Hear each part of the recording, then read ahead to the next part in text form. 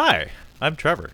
And I'm Kyle, and this month we were covering Irish films, Irish actors, but today we're going to take a little sidetrack over to some films about a film about Troy Duffy and two directed by Troy Duffy films. Now, Trevor, Troy Duffy is not Irish. However, he's from Boston, which has a large Irish population, from what I understand. But his movies are focused on Irish, quote unquote, Irish people. Yeah. The actors themselves are not. And by films, of course, you're talking about the exactly two film productions this man has been affiliated with.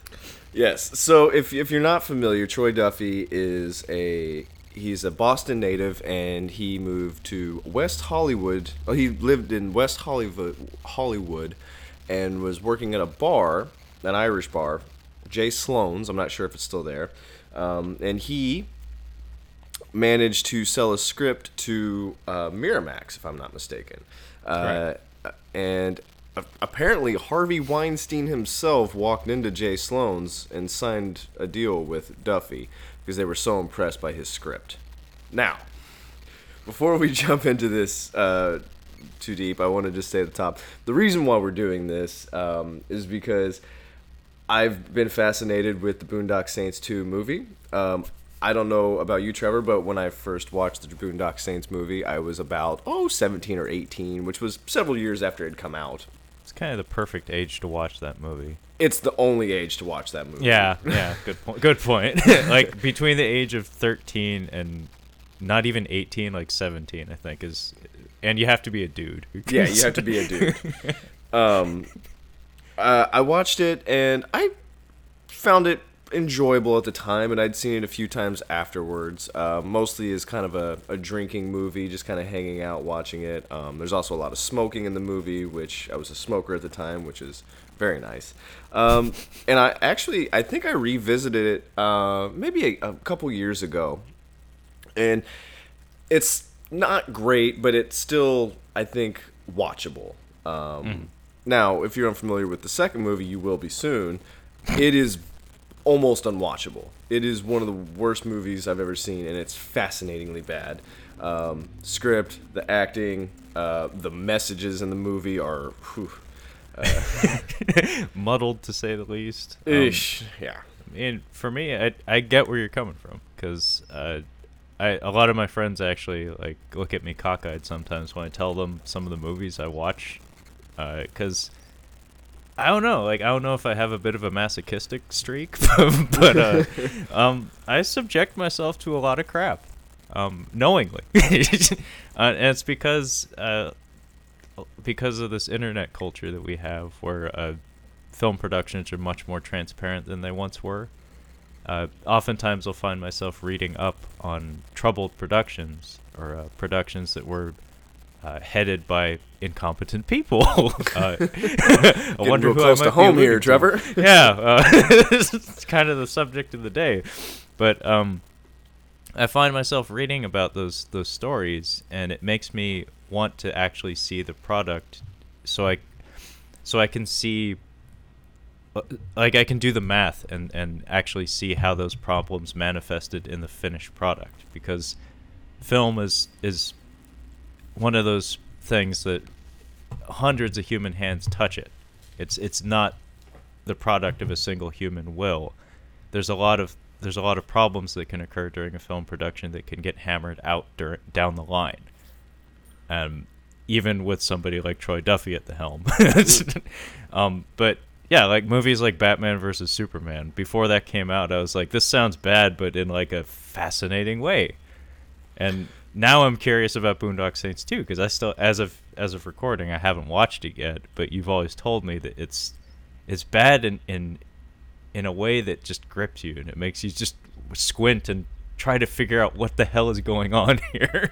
I mean, it's no St. Elmo's Fire. Don't get me wrong. That movie's special. That's a masterpiece of fascinatingly bad cinema. It really is a masterpiece. There's layers to it. I actually, the first time I saw Boondock Saints 2, I saw Boondock Saints 2 in the theater because there was literally nothing else to do, and I fell asleep I think my friend and I took. Actually, I remember now. We were in Hawaii, and this was after deployment, and I think I was underage at the time. I can't remember for sure. And we took beers to the movie theater, and a buddy of mine went and watched it, and we got back to the ship. I had fallen asleep during the movie. I'm like, I don't even know where I fell asleep. It was just boring. And I got back to the ship, and my friend Eric had been at the same movie. He's like, was that you snoring in the theater? He wasn't even with us. I'm like, yeah, that was me. He's like, dude, that movie, he didn't like it either, but he's like, dude, you can't fall asleep in a theater. Like, that's fucking rude. Shame on you. Yeah, apparently I was snoring in the theater. It was so boring. There was like 6 of us in there, I'm pretty sure. Well, what's really funny, and this is skipping way ahead, but I just feel like I need to throw it out there right now, is after having watched this documentary called Overnight about Troy Duffy, at the conclusion of the film, the thing that came to mind was, how did Boondock Saints 2 get greenlit? Right. So that's why I'm really excited to go back and watch it, because when you watch Boondock Saints without seeing this documentary Overnight, you're like, it's an okay movie. I honestly, knowing how it went to try to make this thing and who they had to deal with to make this thing, I'm like, it's actually really impressive, I think. I want to go back and watch it and be like, I think it's pretty incredible how they got it greenlit. Well, I mean, by the time we get to the end of Mr. Duffy's story in this documentary, all signs point to him having been blacklisted in Hollywood and just being no good at the movie business. And the only explanation that I can process at this moment is that DVD sales for Boondock Saints and VHS sales and television rights and stuff were astronomical, which I get. I could totally see. It's like the Ben Affleck Daredevil movie. The movie, I don't know that it did well in theaters, but on DVD, tons of people bought it. Same with the Tom Jane Punisher movie. And Boondock Saints, based on some of the people I grew up with, probably did pretty well. But the one thing that jumps out at me, though, is, yeah, I could see a sequel being greenlit on DVD sales for sure. But not with Troy Duffy at the helm. Like, I don't know, maybe he had a interesting contract or something that required any potential for sequels or future productions to have him involved. I think maybe he fan-funded the second movie. I'm pretty sure that's what happened. Yeah, I mean, what year was that? Like 2007? Yeah, I was underage, so it was like 2008 or 2009 is when the second one came out. I want to say 2009 is when it came out. I'm trying to look for my phone. I can't find my phone. I can't find my phone because I'm using it right now to call my friend to do a fucking podcast. Yeah, that's exactly why I can't find my phone. I was going to look up what year it came out. You're going to have to look that up for me because I can't. It came out in 2009. Yeah, okay, because I was 20 at the so time. that would be, sense. Yeah, that makes sense because I think didn't the first one come out in 99? Yeah. So we're going for an anniversary date. Oh, and 1999 is an important date. So yeah, so this one, because this is a documentary, we're not really going to be going through this linear. We're not going to be going just straight through. I do want to comment on the documentary scope. Yeah, absolutely. I think that's an important thing to keep in mind when talking about this. So, just to kind of up at the top, this was directed by, I didn't get their last names, but I caught it when I was kind of glossing over the documentary again. Tony and Mark. Now, when Troy sold this script to Weinstein and Miramax, apparently, he grabbed his whole crew, and this was friends and his brother. While he's trying to get this movie greenlit, he is also trying to get his band, The Brood, signed. And he's kind of tackling two things at once. Did his brother, I don't know if you've seen Underworld. Priest from Blade 2. His brother looks like Priest from Blade 2. He does very much so. So much so. Like, it was ridiculous. I thought he looked just like him. So he has Tony and Mark, who are, I guess, just friends, but they're managing the band, and they're supposed to be developing projects. That's what the task they've been assigned with, and they're filming a documentary while they're doing this. Now, I don't know what the motivation was behind the documentary. Maybe they were just doing for behind the scenes footage, and it just turned into, wow, Troy's a piece of shit, and he just kept being a piece of shit. And we actually have a movie, which is better than both of his movies, by the way. Yeah, I think that's actually like a common starting point for documentaries. Is you shoot gobs and gobs of footage, and then eventually a narrative starts to form from all that data. And if I remember right, like Tony was, I mean, he was a documentarian, and I think they like brought him on board to either manage the band or just document his Troy Duffy's rise to power in Hollywood. But their relationship changes as things roll along, and you can tell that the early footage, like the tone of it, started to change a couple years into production. But yeah, he's like a manager and documentarian. Who did the editing for this movie? It was edited by... I'm sorry, the first Boondock Saints movie. Oh, I'd have to look that up. Okay, I'm kind of curious about that. By Bill Durand. What else has he done? Let's consult the IMDb. Because while the movie was directed by Troy Duffy, I don't think it was edited by anybody in his circle. I think he's the only one that had some kind of credit on the film. Yeah, like I said, film production has tons of people working on it. So even if you have one rotten apple in there, there are other people that can step in to hammer things out. I mean, he did manage to get some pretty decent shots. He filmed. There was some on-location shots in Boston, I believe. I think he is primarily a television editor. Okay. A lot of, tons of TV. But he's a working editor for sure. Okay. He also worked on Boondock Saints 2, and not another teen movie. Oh, okay. That's a fun one.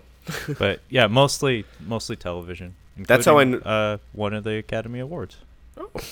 I was gonna say not another teen movie is how I know the plot to She's All That. I've never seen She's All That, but I know the movie because of that movie. So let's kind of you want to just talk about Troy himself? Man, talk about like psychological profiling. The whole time you're watching this, it needs to be said, the format of this documentary is there is a narrative structure to it, but mostly it's told in vignettes, just kind of fly on the wall style, where they're having production meetings and stuff, and the camera's in the room, and using clever editing, it makes it look filmic, but really you can tell that we just had the camera running while a bunch of people were talking, and then cut around it and found different angles to make it look filmic. But the vast majority of the runtime of this movie is just Troy Duffy bullshitting. It's just him talking, and tons of shots of his friends just looking bored and like they're just tuning him out. Well, their body language, I wanted to get into that. Yeah.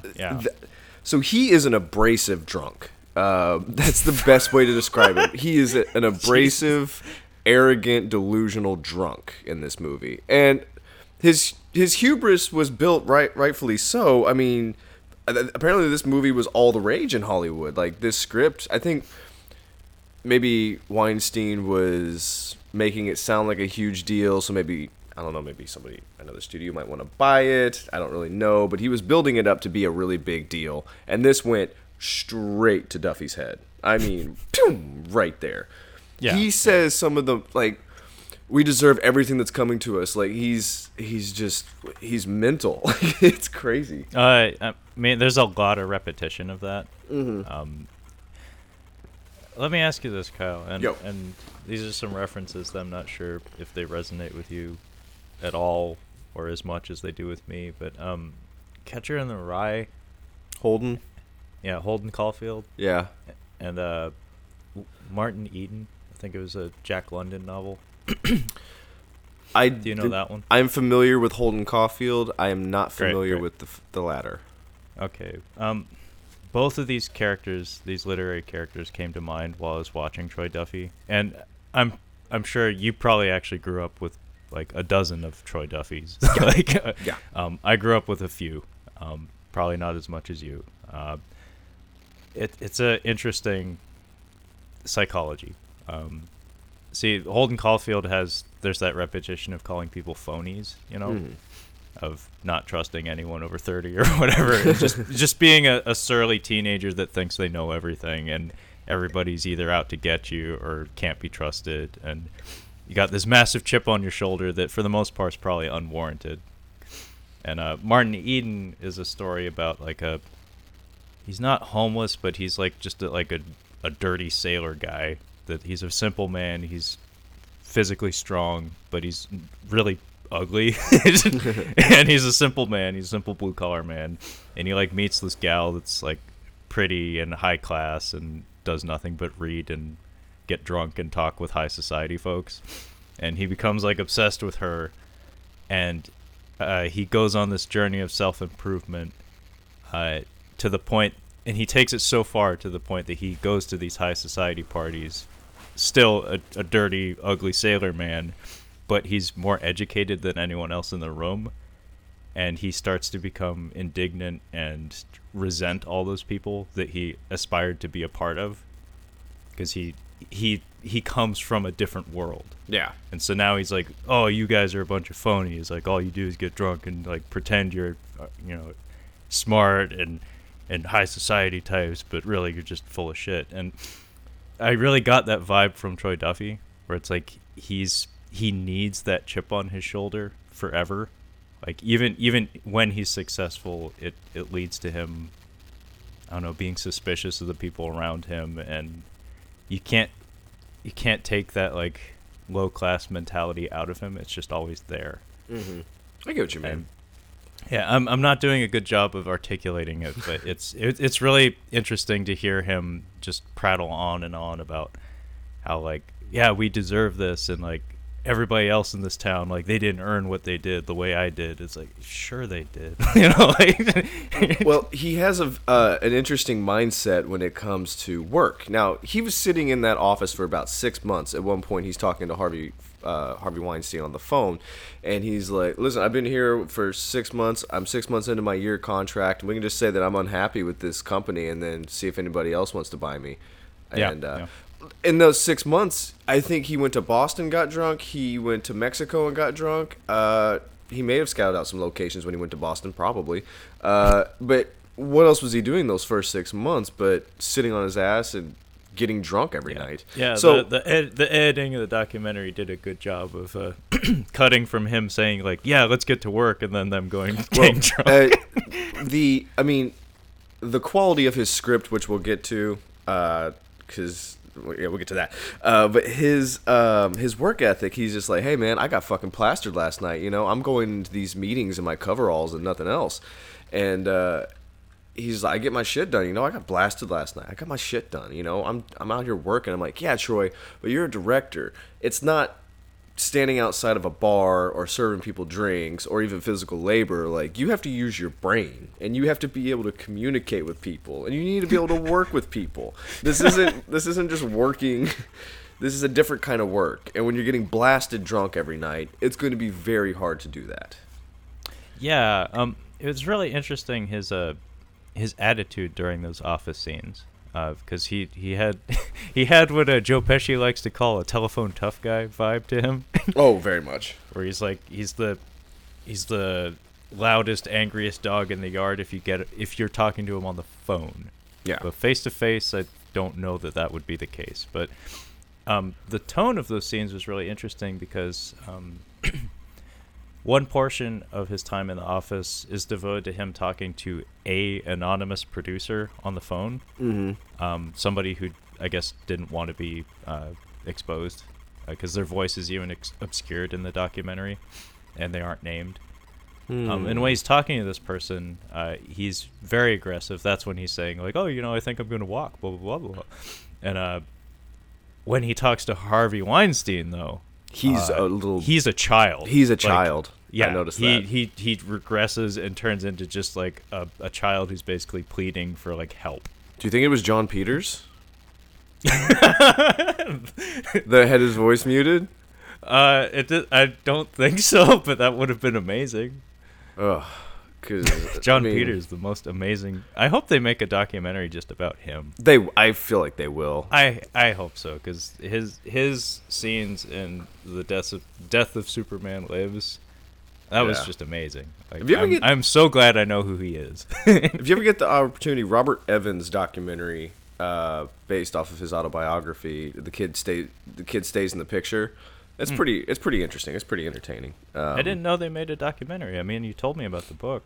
It's I listened to the book, the audio book, which he narrates, and then the documentary is more or less the same thing. It's clips and stuff. It's not like Okay. it's a little different. I just watched a documentary that was done in a similar fashion. It's called Generation Wealth. Oh, It's made by this lady by the name of Lauren Greenfield. That she's primarily a photographer, but in putting together the book, I guess they had a documentarian crew running around with her, and they got enough footage to make a cohesive narrative and made a pretty decent documentary out of it. that Fire Island or Fire Festival. Yeah. Did you see that one? I did. That's I really enjoyed that. I had Netflix for exactly 1 month, and I did. And you in got fact- that one in. I got that one in because I was curious. So he was given a $1 million advance, if I'm not mistaken, for in this. 1997, his script was sold to Miramax, who this is conveyed to us in the documentary via, I think it's like a local news broadcast, maybe Yeah. in LA or something. And they do mention that Miramax purchased the script, and just recently, I guess they cleaned up at the Oscars or something, so they were the talk of the town. And you need to remember, too, that Miramax and, in fact, Harvey Weinstein, I believe, gave us both Tarantino and Kevin Smith in the years prior to Mr. Duffy's sale. Tarantino will definitely come up in the next podcast, the next Absolutely. episode. Yeah. But it needs to be said that, like, at this point, at 1997, Harvey Weinstein had a very solid track record Very of much. picking angry young men. Well, Kevin Smith's not angry. No, but Kevin Smith's just a sweetheart. Just young upstarts, I guess. Yeah. Because Tarantino was, I mean, I think True Romance, he had sold the script by then, by the time Reservoir Dogs came out, or maybe I believe not. so, yeah. But yeah, Kevin Smith was totally unproven, and Tarantino was talked about, but I guess didn't have any clout just yet. So he had a reputation for picking well, like picking the right horse. So what came of this was a little surprising, probably for him. Yeah, this was a bad apple. Yeah. But yeah, $1 million. And then, did you happen to catch like his stipulations? No, like- he wanted to direct it, I know that. Yeah, And he he- wanted his band to do the soundtrack, correct? Yes, his band by the name of The Brood. The Brood. I'm not sure if that's a reference to the Cronenberg film. I or if mean- it's just. I mean, it's also a wrestling stable. So Well, was it that good? Was it that good of a script when they would have somebody who's never been to film school, never done any kind of work on a film, just direct a movie? I mean, Kevin Smith, Corks. I mean, Did he not go to film school? I don't think so. I mean, that's my suspicion. Hmm. If he did, then Kevin, maybe it's like maybe you should have. I'm gonna have to look into that. But Yeah, his, but I mean, Kevin Smith and Quentin Tarantino aren't abrasive drunks, so that was Harvey's boo boo. yeah. Well, I mean, especially if the urban legend is that the contract signing happened at the bar where he tends bar and occasionally bounces. Yeah, I guess when it's slow.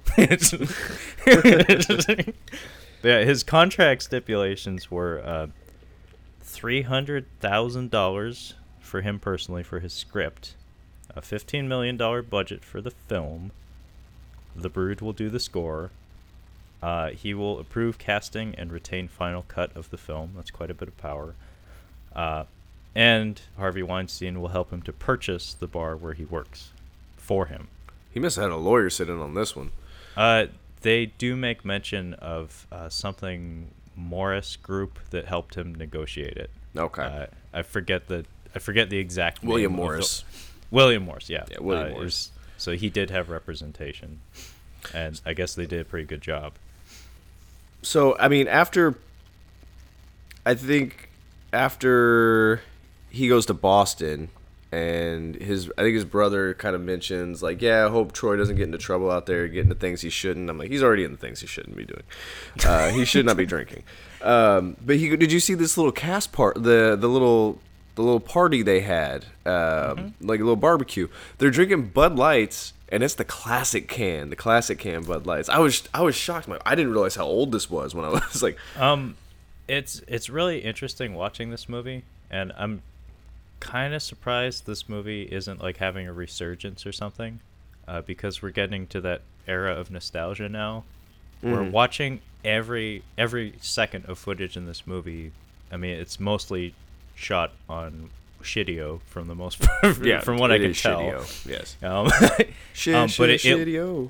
But it looks like a family video that like your mom or dad shot on a VHS camera, and it's cozy, like, because I have enough years of memories built up where it's like, yeah, I remember when memories looked like this. And even the aspect ratio, I think it's 4:3, so it's like built for your old CRT television, not your flat panel. So it's very much a 90s and early 2000s story. You can smoke inside the bar. You can smoke. Yeah, people are smoking everywhere in this movie. I fucking loved it. I'm like, oh my goodness, they're smoking everywhere. I don't just think in the bar, everywhere. Yeah. And of course, when they go to France, fuck that, everywhere. It's everywhere. At the party, Marky Mark and John Goodman are there. Like, I think Marky Mark might be trolling him a little bit there. Maybe. I think he was just a little bit. I think he was probably saying some in case Troy was to like just go off. Like he's saying like, yeah, no, it's a really interesting script. I mean, it's probably gonna be a real good movie. I'd like to work with him. Yeah, I'd like to work with him. He's a brilliant guy. I think he's got a lot of great ideas. Actually, if they would have replaced him with Norman Reedus, this would have been I think this would have been a bigger hit. This is the same year that Boogie Nights released, so I'm not even sure if Boogie Nights was out at this point. I mean, it might have just been out in theaters. Yeah, I mean, if Boogie Nights was in production at the time, he was trolling him. Working with Paul Thomas Anderson, I'm sure he had a different perception of how films are supposed to be put together. I want to put a pin in Boogie Nights for now until the next episode. Okay. There's something specific from those two from Boogie Nights and the Boondock Saints, which I find interesting. Okay. But the point is that I think Troy was writing this script as he was drunk. Like he was just at home after the bar, like he sat down and watched a movie and then fell asleep while watching it, and then he woke up the next day and was working on his script, like, and this would happen and this would happen, but he didn't realize he was just taking things from that movie he had just watched. He's like, this is a great idea, I gotta put this in. You know what, I'll just say it now. So there's a scene in Boogie Nights, I'm sure you know which one, it's the very end where Marky Mark pulls out his prosthetic penis. Yeah. And it is a prosthetic, ladies and gentlemen. There's a scene in Boondock Saints, which I've told you about, where there's a side cock shot. And I'll tell you exactly where it's at. I'll give you the timestamp later. But I noticed it's on my phone that I'm using to call you right now. I noticed it the most recent time I watched him. Like, we just saw side cock on that guy. I'm like, why? What does that have to do with anything? And I'm like, oh, he probably got, because to get that shot, you have to tell him, like, okay, we're going to be doing a close-up shot on this man's penis. Like, he said it out loud. He's like, this is what's going to happen. I think he got drunk and watched Boogie Nights shortly after meeting Marky Mark. No. If he was writing, no. He didn't write it in the original script. That's what it is. He saw Boogie Nights after meeting Marky Mark. He added it later. He added it later. Drunk. Yeah, he got drunk after watching Boogie Nights in the theater. He fell asleep on the couch and he woke up and he was like, "Oh, yeah, good new scene." We gotta get that side cock in there. So yeah, this will really take his career to new heights. That side cock shot that slipped in there at the last second. Yeah, but like John Goodman is there. They mentioned a whole bunch of producers that worked for, like, there was people that worked for William Morris, people that worked for Miramax. There's all kinds of people around there. I was surprised to see John Goodman there. I'm like, how the fuck? Why are you sitting there talking to Mark? Go talk to John Goodman. He would be a much better conversation, but Well, I'm sure they got to talking or something, but it just seemed like a production house meeting or something where it's like, yeah, let's get out all the stars. There's probably going to be a camera there. His bandmates was something that I noticed. All of his friends, it's specifically the bandmates. They all just fucking cower. Like, they all are just, when he's speaking, they just kind of keep their heads down or just kind of look off in the distance. Like, they never give him any kind of pushback on anything. Yeah. Ever. I don't know, maybe they're just, like, oh, we need to know our place. Troy's the reason why we got here. Or if he's just mean, if he's got, like, he's manipulated them into being docile. I think that's a big part of it, manipulation. Okay.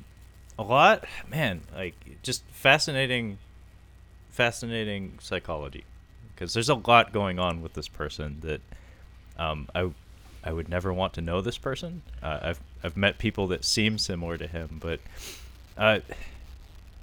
he strikes me as someone who's accustomed to being the smartest dumb guy in the room. Oh yes. At all times. Aggressively dumb, stupid. Aggressively dumb, but he's the smartest in a room full of dumb people.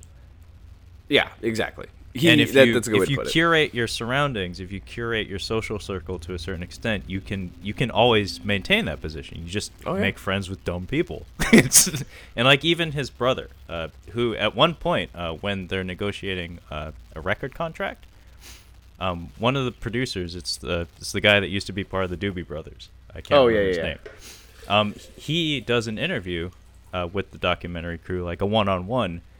And he says straight up that I don't know that Troy is brilliant. His brother Taylor is, as a musician. And that jumped out at me because Taylor speaks maybe twice in the whole movie. I don't know what he sounds like, yeah. He's very quiet. And you can tell that Troy's always been the older brother. And because he has this personality of being overbearing and just speechifying and being just this braggadocious piece of shit all the time, I'm guessing it like muted him at some point, because early in the film, we get like a shot from an interior of a car where the film crew is riding around with Troy and his mom. Yeah, and he's rambling on and on about how he and Taylor are having a dispute of some sort, and Troy's like, he's an idiot. I'm right, he's wrong, and you can see this playing out over decades of, being brothers with each other, where you have one brother who's older and never shuts the fuck up, and then another brother who's a brilliant musician but has no voice outside of it. And you kind of see that with the other bandmates, where it's like, I kept picturing these people as like kids on a schoolyard, like at recess or something. And I remember this, like I remember being a part of this, where like you'd have the one kid who, it's not a gang, but like you get the crew together and like he just like puts his hands together and says, okay, we're playing this today. Yep. And everybody just kind of falls in line because he's the one kid in the group that has an ego and knows what he wants out of the situation. And he's the alpha who fit himself with the betas. He chose and he weaned off. Yeah, he seemingly handpicked a bunch of people that will defer to him in most situations. And again, smartest dumb guy in the room. So anytime he does these, he has so many speeches in this movie. He does. Anytime he does that, like if you or I were in the room and he was talking to us like that, we'd be probably going like snickering in the back, because like the tone, his delivery is actually very good. He's probably, if you could tame his ego, I could see him being a decent actor, because he seems to do a lot of performing in his daily life. He's an excellent guitar player. I was watching him, like the scenes with him. I'm like, oh, he's a really good guitar player. Like, his brother talented. Taylor at one point does say the band needs you.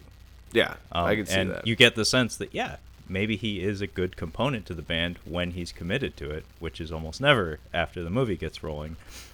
But his speechifying, it get the delivery's there, but the way he's what he's talking about, the concepts he's talking about, feel like a game of Dungeons and Dragons or something.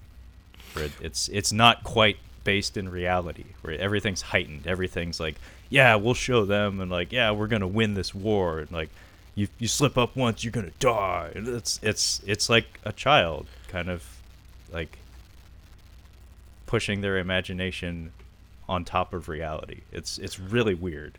Subconsciously, I think he was stepping on everybody else's heads to get ahead. Like, he was like, yeah, I'm gonna bring the band along and everything, like I'm gonna get them signed. But when it came down to trying to like give these guys money, he's like, no, you guys aren't getting any money, you haven't done anything. Because he's the one that negotiated it. I get the $300,000 for this, and he could have given some of that money to them. I mean, if he could have split it up, between the bandmates, like that would have been a year's wages. Like they could have lived off that. But I think instead he was just drinking it all away. Well, that's where that street mentality comes from having spent a good chunk of your life as a bartender, as a bouncer, probably having Hollywood types come through your bar occasionally and like wanting what they have, but at the same time not wanting to be them. It's a very fascinating thing that I see happen all the time. Like even among my friends, like especially my friends who maybe don't have the most money in the world, where it's you have this mentality of, yes, everybody wants to survive, everybody wants to succeed, but there's a certain extent that people have to cut it off, where it's like, oh, I want what they have, but I refuse to be one of them. Mm-hmm. And I saw that happening with Troy Duffy, where even though he was very successful, he still found ways to lash out at the people who probably helped get him there. Yeah. Because having a band, having a support system, even if they didn't put pen to paper, they're your friends, and they kept you sane from day to day. And a more humble person, a more stable person, would have recognized that. That's like, hey, like we can all succeed together, instead of lashing out and viewing these people as like hanger-ons and people trying to take things away from him. Because at one point, when around the time when they're negotiating, I think their second record contract, because the first one fell through. Yeah. He does give like a very candid statement direct to camera, like explicitly stating that he views the band as a bunch of freeloaders, basically. Yeah, his bandmates, like, they are a bartender's worst nightmare. Like the scenes where they're like drinking in the bar, like these guys are huge. These guys, like, they all look like bouncers, and they're actually in that first Boondock Saints movie. They're the guys that get into the fight at the bar. But yeah, these guys are like falling over drunk, like throwing stuff in the bars. I'm like, God damn it, these guys are a nightmare. But I didn't really see them do anything. Like they're very passive. They're very passive. But I mean, like, as far as the movies, like, they weren't really practicing. Like, hey, you guys need to work out a demo. And like, well, Troy's busy. We can't really do that. And like, well, what were they doing? Did they have jobs? Were they actually working? I just couldn't figure out what they were doing. Ugh. Yeah, it's not really clear if they're still working at the time, or if like they received a stipend or something to keep them going while they're supposed to be putting together their demo. But yeah, I mean, Troy Duffy doesn't appear to be entirely in the wrong, because it seems like a situation where maybe these guys weren't meant for this. Yeah. Like, they're probably a decent band. Like you said, he's a good guitarist, and apparently Taylor's an even better one. But maybe they were just meant to play small venues and not have a record contract, because the motivation's not there. Oh, they're a bar band. Like, I can tell you right now, their music's awful.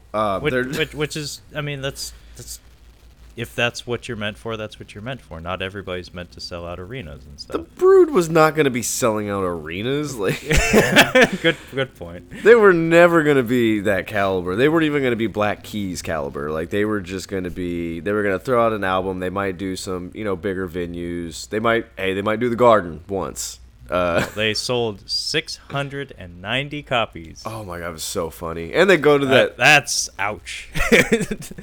Well, that was even interesting too, because when they go to where they actually go to record their album, they're in that house. I think the Rolling Stones recorded an album there. Who does he send down to the basement? He's like, "You're gonna sleep downstairs." He doesn't even say that. Well, I separate everybody by their like Hair? aesthetics. Yeah, by their By hair. their hair? He was the guy that had I mean, you can't look him up right now, but Curly Raven, long hair. Raven from ECW, or I know which Diamond one you're talking Dallas about. Page I from know you're talking- WCW. Kind of the curly hair. Yeah, the curly I remember like him. blonde highlights, and then there's like I forget his name. It was like Gordon something or other. He looks like Tom Savini with long hair. Yeah. He was the one that would get blackout drunk.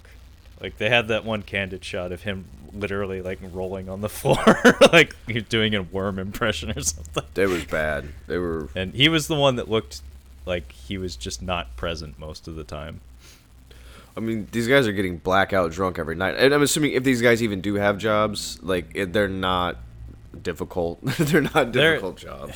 At the end of the film, we do see everybody go back to their baseline, and we do see that most of them have blue collar jobs. Like I think Taylor's like doing handyman work or painting or something. He's painting, yeah. And one guy's working a banquet or something, and I think the Gordon guy is doing some sort of construction or something.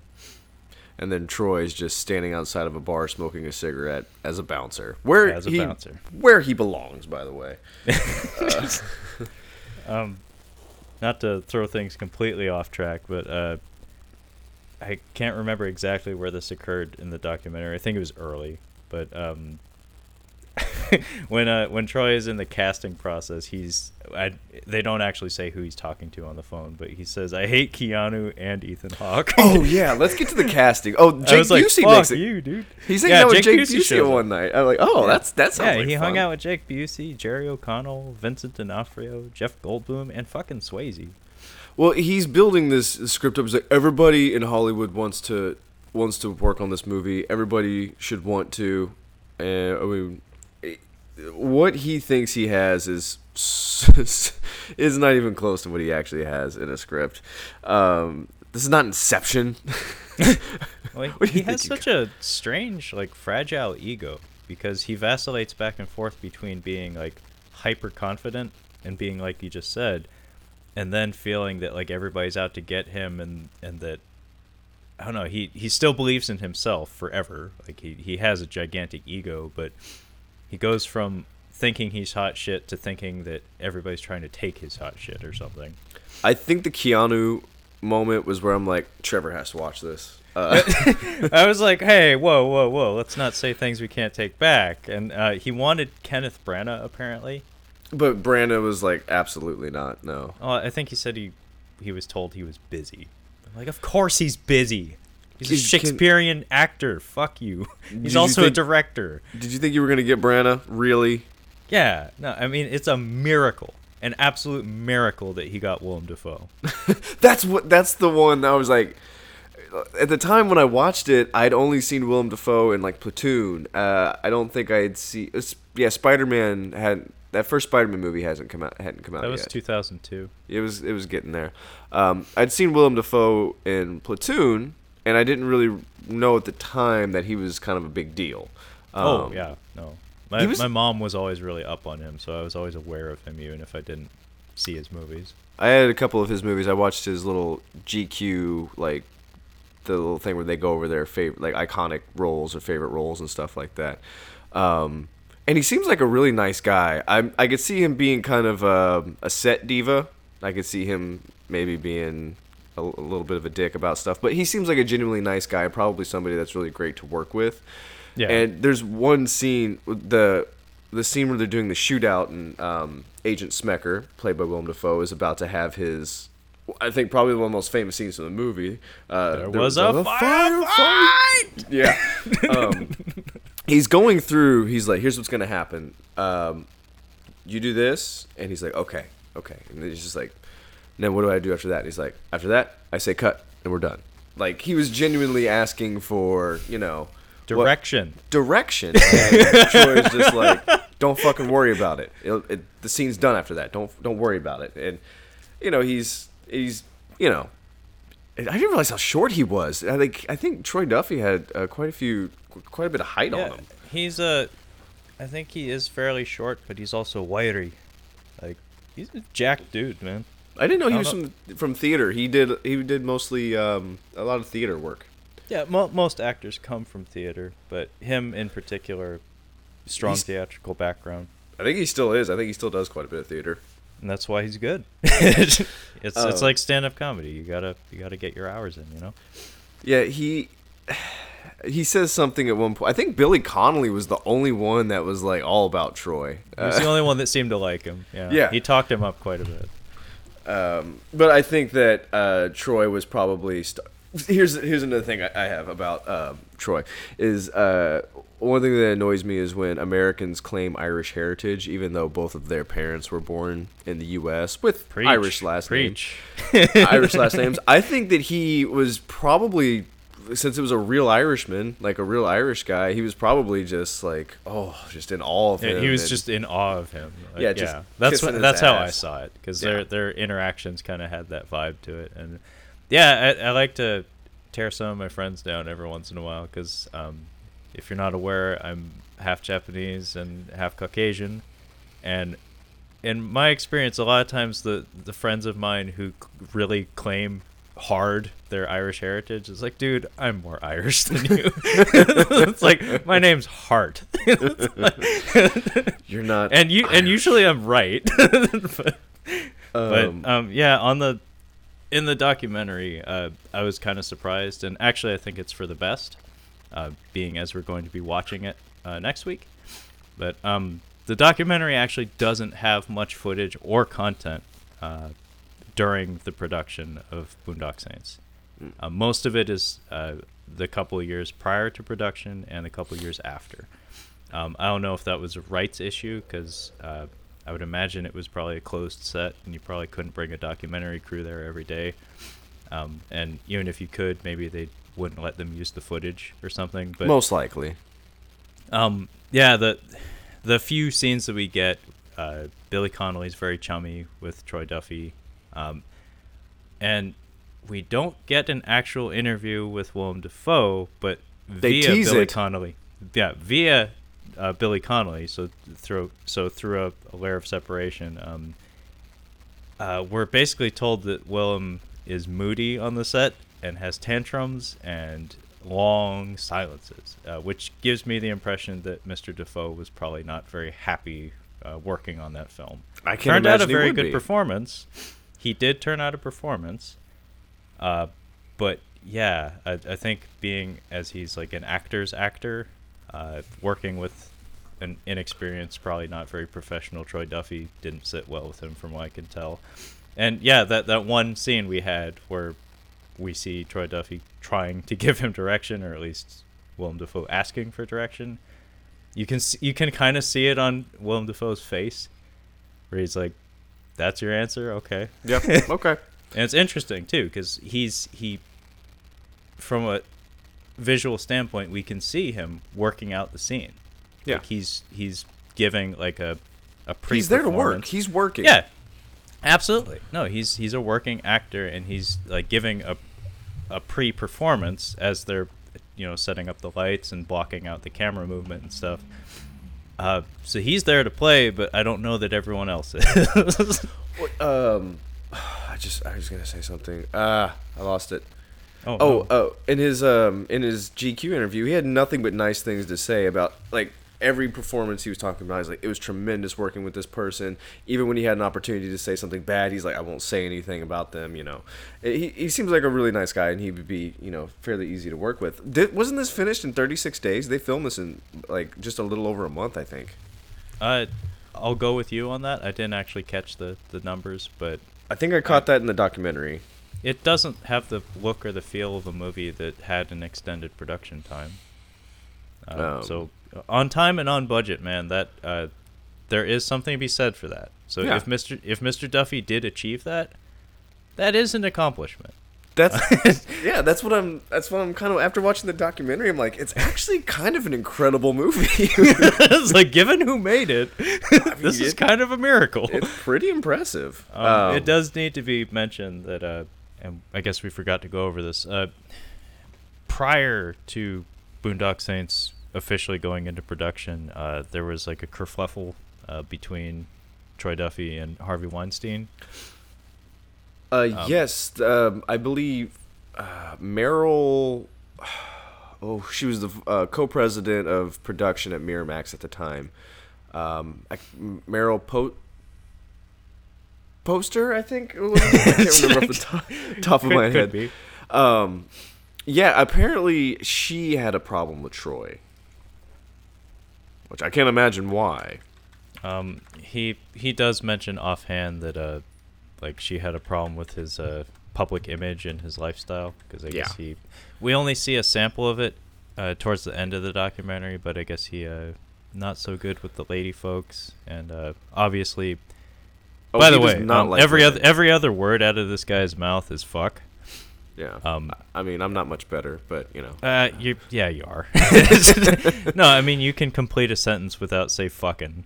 like when you're searching for your words, your default go-to phrase isn't fucking. If he was gonna play somebody from the movie Tombstone, he'd be Ike, not Doc Holliday. Okay, fair enough. That's the best way to put his intelligence. But yeah, what basically comes of this, and I do not remember the exact details, is the film loses pretty much all of its financial backing and distribution, so it doesn't have a home, and so over the course of trying to secure record contracts and secure distribution for the film and like financials and stuff, eventually they do obtain some form of sponsorship, and it comes at a cost of approximately like 50% of the expected budget that they had when they first sold the script. So by the time Boondock Saints gets made, it's made on a budget half that of what was initially offered to them. How much did Willem Dafoe make for it? I mean, because he's the actually. only actual like actor who got paid, I would assume, like got paid well. Yeah, I mean Billy Connolly he's not a household name. Like, no. I mean, I'm sure he got paid well, but not that well. Not that well.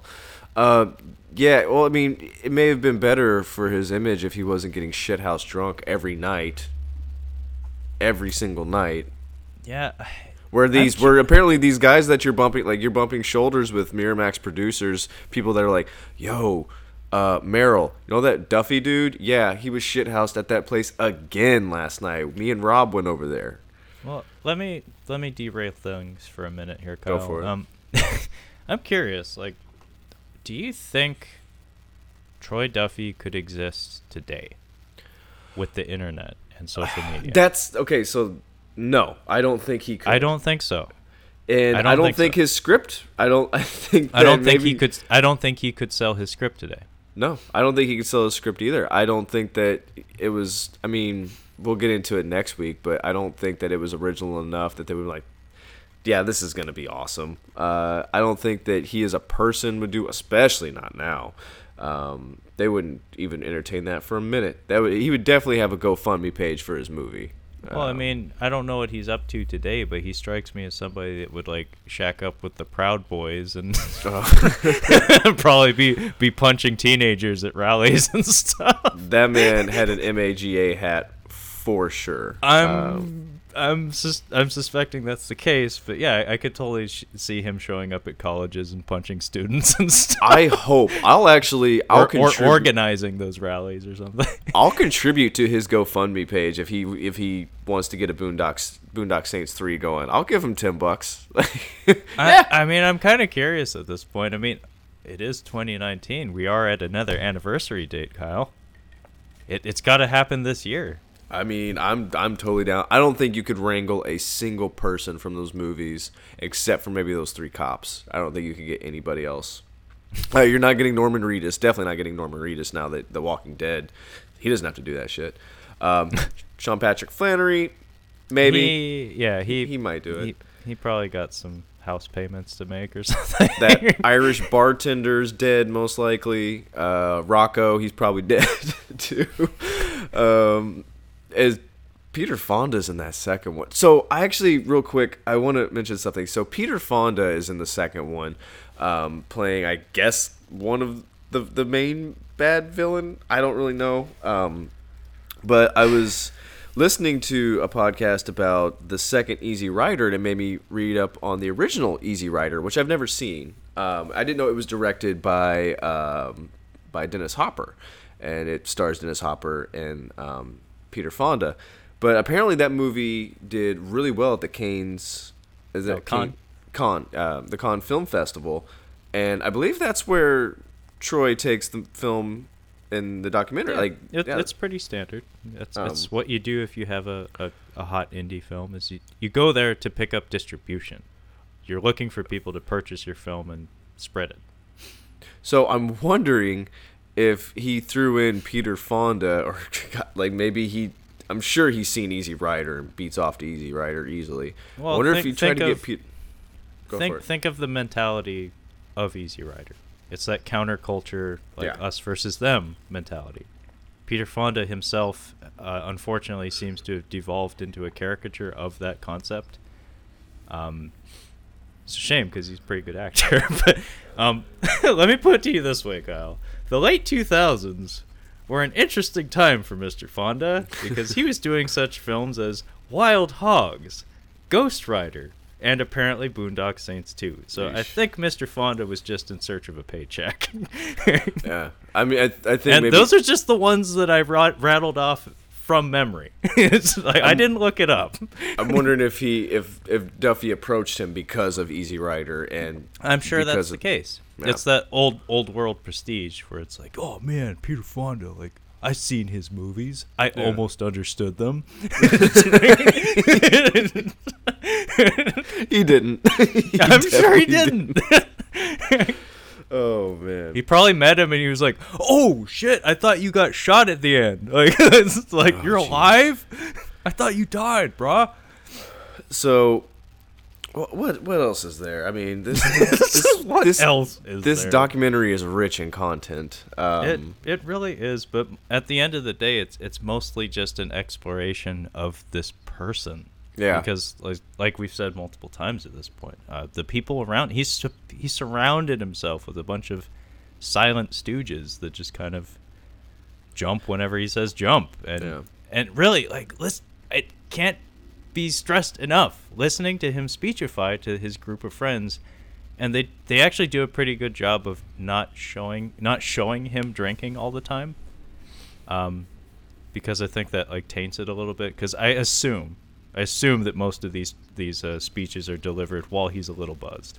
Well, no, they have him in his office drinking. Like he smokes in there, but they have him drinking. Like I think it's morning. I think that's hair of the dog. Yeah, I think he's usually under the influence whenever he's doing this. But when he goes into like speech mode, it reminds me of being a little kid, because I caught myself doing that a couple times when I was a kid. You know, like you get your friends around and you're like telling a story or like getting everybody in on a game or something, and it really sounds like a rally the troops kind of moment, but it's delivered in such a way that it comes across as like juvenile and in this bizarre way where he's not quite in touch with reality. No, he's which delusional. is why I'm curious, like what was would the set the like? world well, I'm sure the set was mostly just a bunch of crew members running around asking him questions and him saying, "I don't know," and then they go do whatever they do. Fucking figure it out. Yeah, basically. That's something that I want to bring up too. Is that he holds a meeting at one point where he's talking. He's like, "Everybody needs to pull their weight around here." I'm like, "What are they doing?" Like that's what maybe it was just negligence on the filmmaker for the documentary. Maybe they just didn't really think about that. But I have no idea why he's yelling at these guys. Thank you for bringing that up, because I had the same situation. Because that whole scene, I was like, I don't even understand what he's talking about. Like, I don't know what the subject of this discussion is. Yeah. I think it was the record contract fell through, and he was blaming it on them or something. I never quite pieced it together, but yeah, he was condemning them and telling them that, like, yeah, if you don't pull your weight, you're fired. Yeah, you're fired as my friend. As my friend. I mean, maybe like these guys are supposed to be what project developers. So I mean, that's a loose term. I'm like, what are they supposed to do? Are they supposed to? Yeah, it needs to be said that the people who made this documentary are in quite a bit of it. Yeah. And one of the more heated exchanges in the film is him having a one of like the dozen sit-down meetings they all have in this movie, and he's basically telling the two people who produced and directed this documentary that they aren't going to be receiving any of the profits for the record contract signing. Yeah. Because he felt that they didn't do anything to earn it. And this Tony Montana guy, and shit, that's a hell of a name. I don't know what his deal is, but he's like this passive little like gremlin man. He, for somebody who claims to be a producer or a manager, he is so meek and so quiet. Like you even see him in meetings with like record producers and stuff. It's like, this guy's negotiating deals. Like he has no personality or weight or strength to him. He comes across as so passive, and the whole time he's being told that he's not gonna get paid for his hard work. He's just fucking sitting there in silence. I think he fucked up. He didn't get anything in writing. I think that's might be why. I think he's not good at his job. No, I don't think he was qualified. I think he's just a friend of his that. He's think you're right, because the first time we meet him is at the bar, and they're all just shooting pool with Jake Busey. Yeah.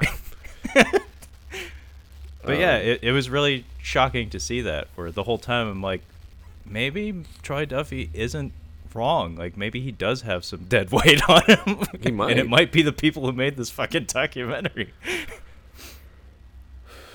Whether they were dead weight or not, he's a real piece of shit. He's not a good person. And, no, he's not.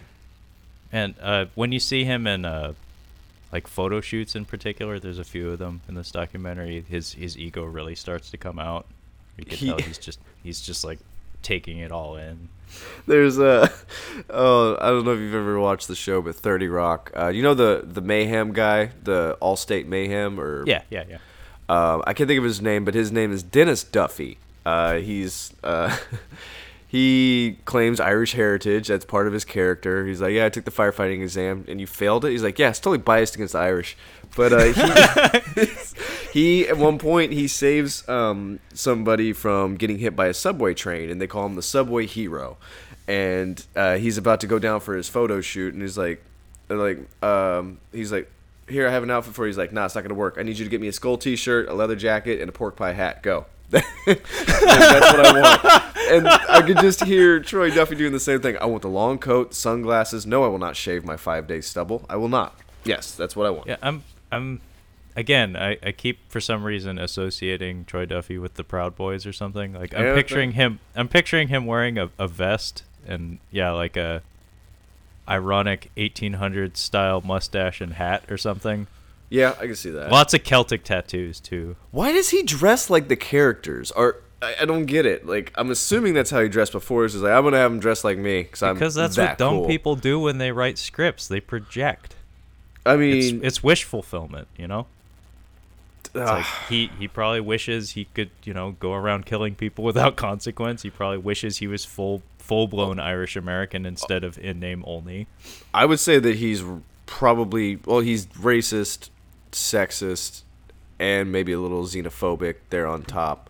There's a line in here that he says, "Look how Jewish they're being about it," in regards to record contract negotiations. I was like, Jesus, Trevor, there's a camera running, sir.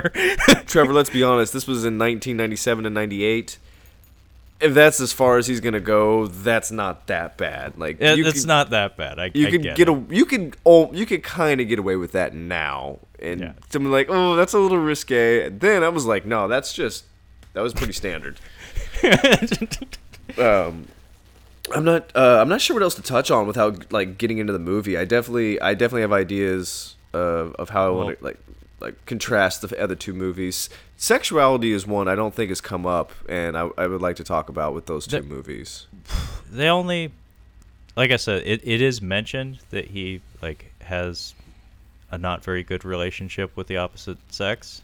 In the documentary, we only catch a glimpse of it. It's only like a couple shots here and there towards the very end. By the way, his one friend, CB, is he like not like maybe the biggest scumbag ever? Which one is he? Is he the assistant or? He's the tall guy with the glasses. Oh God, gosh. Yeah, I know you're talking about he now. starts to occupy a larger presence in the film towards the end. You're right. Yep. And it kind of feels like he got promoted as a friend or something. Going up in the ranks. Because as he becomes more and more estranged from the band, all of a sudden the CB guy starts to show up in more and more scenes and even accompanies him to con. Sounds like Bohemian Rhapsody to me. Well, the quote unquote antagonist in that film, the evil gay man with the mustache, is that a real person? I'm curious know. because if that is a real person, it is. I believe it is a real person. His living relatives must be just like, what the fuck? You're a piece of shit. I know. Like, I don't know if he's still alive, but like the people who survive him must be just like, oh my god. Well, I think actually there's a few things we can touch on about the movies that I can kind of gather from this documentary. He's definitely seen a Tarantino movie because he's dropped some N-bombs in that. At least the first one. I can't remember about the second one, but the first one definitely. And Agent Smecker is gay, and there's definitely some other F-bombs in there. A few times, a Freudian slip. It's said straight out right, and Paul Smecker is a gay character. He's working in a bar in West Hollywood, which I believe has a fairly large gay population. Like, it's fairly well-known gay community there. And I'm wondering if that kind of bled into him writing the script. Yeah. No, I mean that's like one of the perks of working as a bartender is you get to meet characters. So if you do have a writer's talent and instincts, you can get material. Like you will meet interesting people that come through those places, and I'm sure like most writing of fiction comes from real life experience, at least if you're doing it right, or at least research. And I could totally see some of these characters being like a pastiche of previous encounters in his life or previous episodes, I guess. He almost does a good job portraying a gay character in a movie in the 90s. Almost. There's definitely some problems with the character. But he's portraying a gay character in in a position of power, and it's not really played for laughs. And he's the smartest one in the room. What is it? He wants a bagel with his coffee? Yeah, I want a bagel. He might want a bagel with his coffee. That was the one line that jumped out at me. He definitely has some mannerisms in there that might be overplayed at the request of the director. But I'm like, I think I'm gonna watch that movie after this. And I'd take my notes. I'm like, I'm kind of curious now. There is one really funny line in that movie. I'll give it to him. There's one really, really funny line. But I'll mention it next week. Well, if I can, I'll send you a link to the actual screenplay, and maybe you can check to see if it was Defoe or if it was Duffy. He might. That's a very good possibility. It could have been like, I'm not saying that. I was about Troy, to say, I will not be saying that. You want me to do what? I'm something of an actor myself.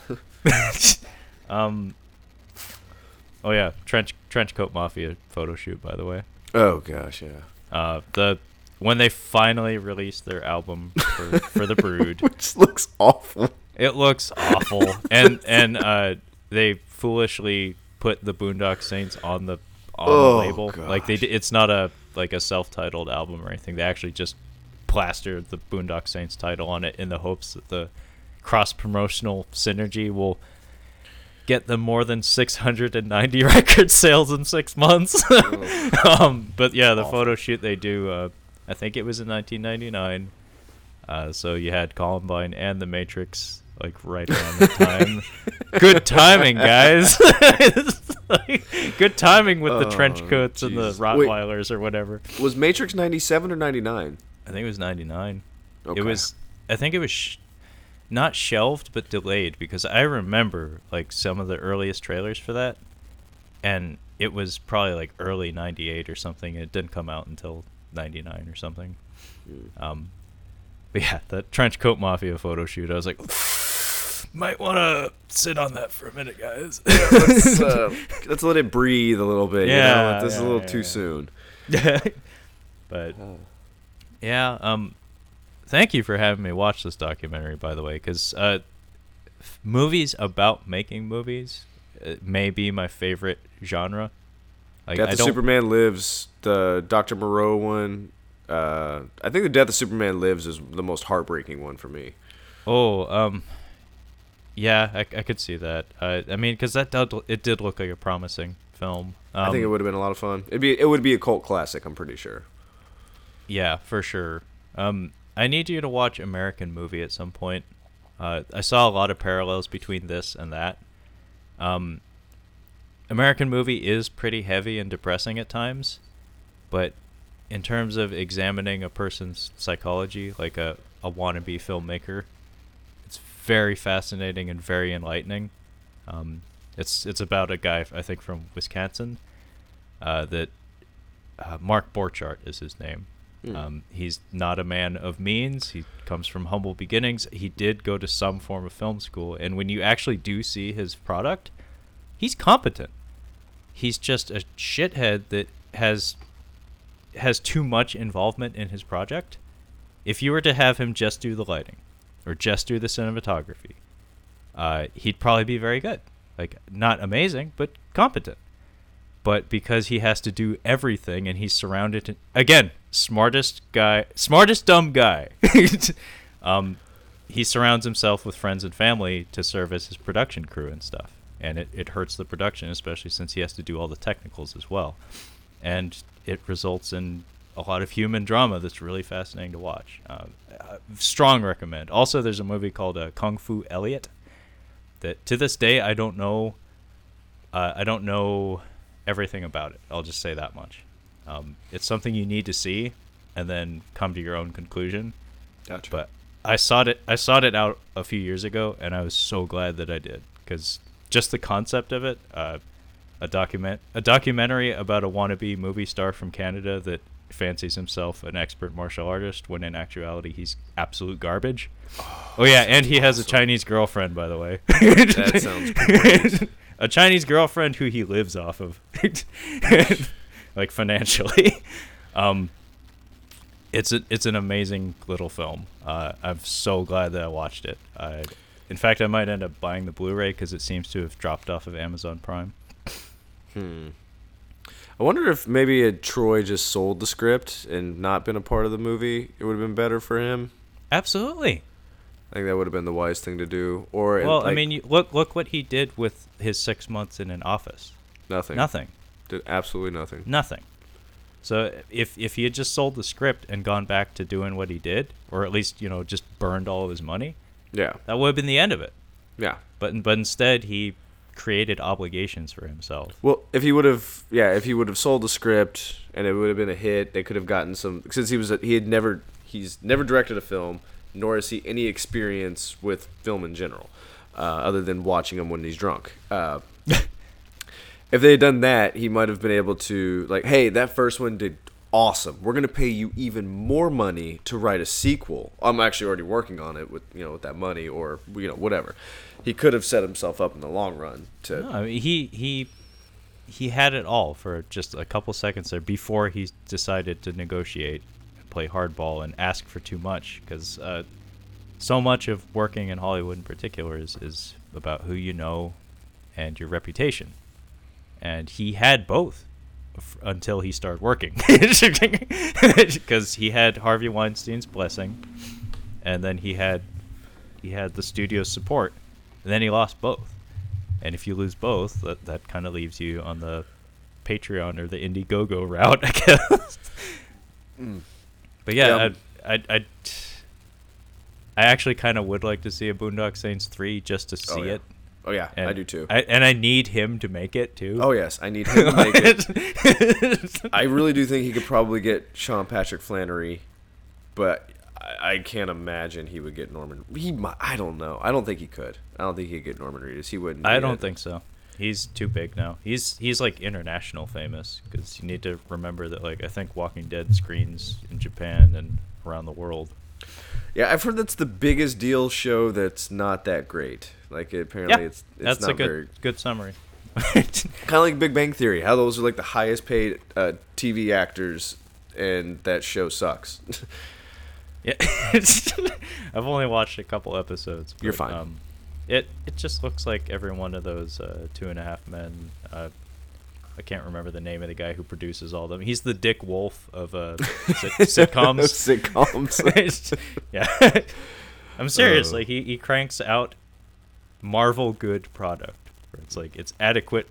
It'll tide you over until next week. You won't hate yourself for watching it, but it won't knock your socks off. Well, did you have anything else to comment on Troy Duffy? No, but we got another 2 weeks. Yeah. Yeah, this is the first entry in what I'd like to call our evening, an evening with Troy Duffy, if you will. And, Yes, this is an evening with Troy Duffy. Yeah, welcome to an evening with Troy Duffy. You should definitely watch this documentary. If you haven't seen the Boondock Saints movies, totally fine. You can watch it without seeing those movies, but you'll probably want to after you've seen. I want to now. I do too. I've seen the first one a long time ago, but I barely remember it. So I'm kind of excited to take a look at it with this new insight into how it was made. So yeah, next week we'll be covering the Boondock Saints, and then I suppose the following week we'll be covering Boondock Saints 2, and that will be the entirety of Troy Duffy's filmography. So that being said, thanks for tuning in, and we'll catch you next week. Bye.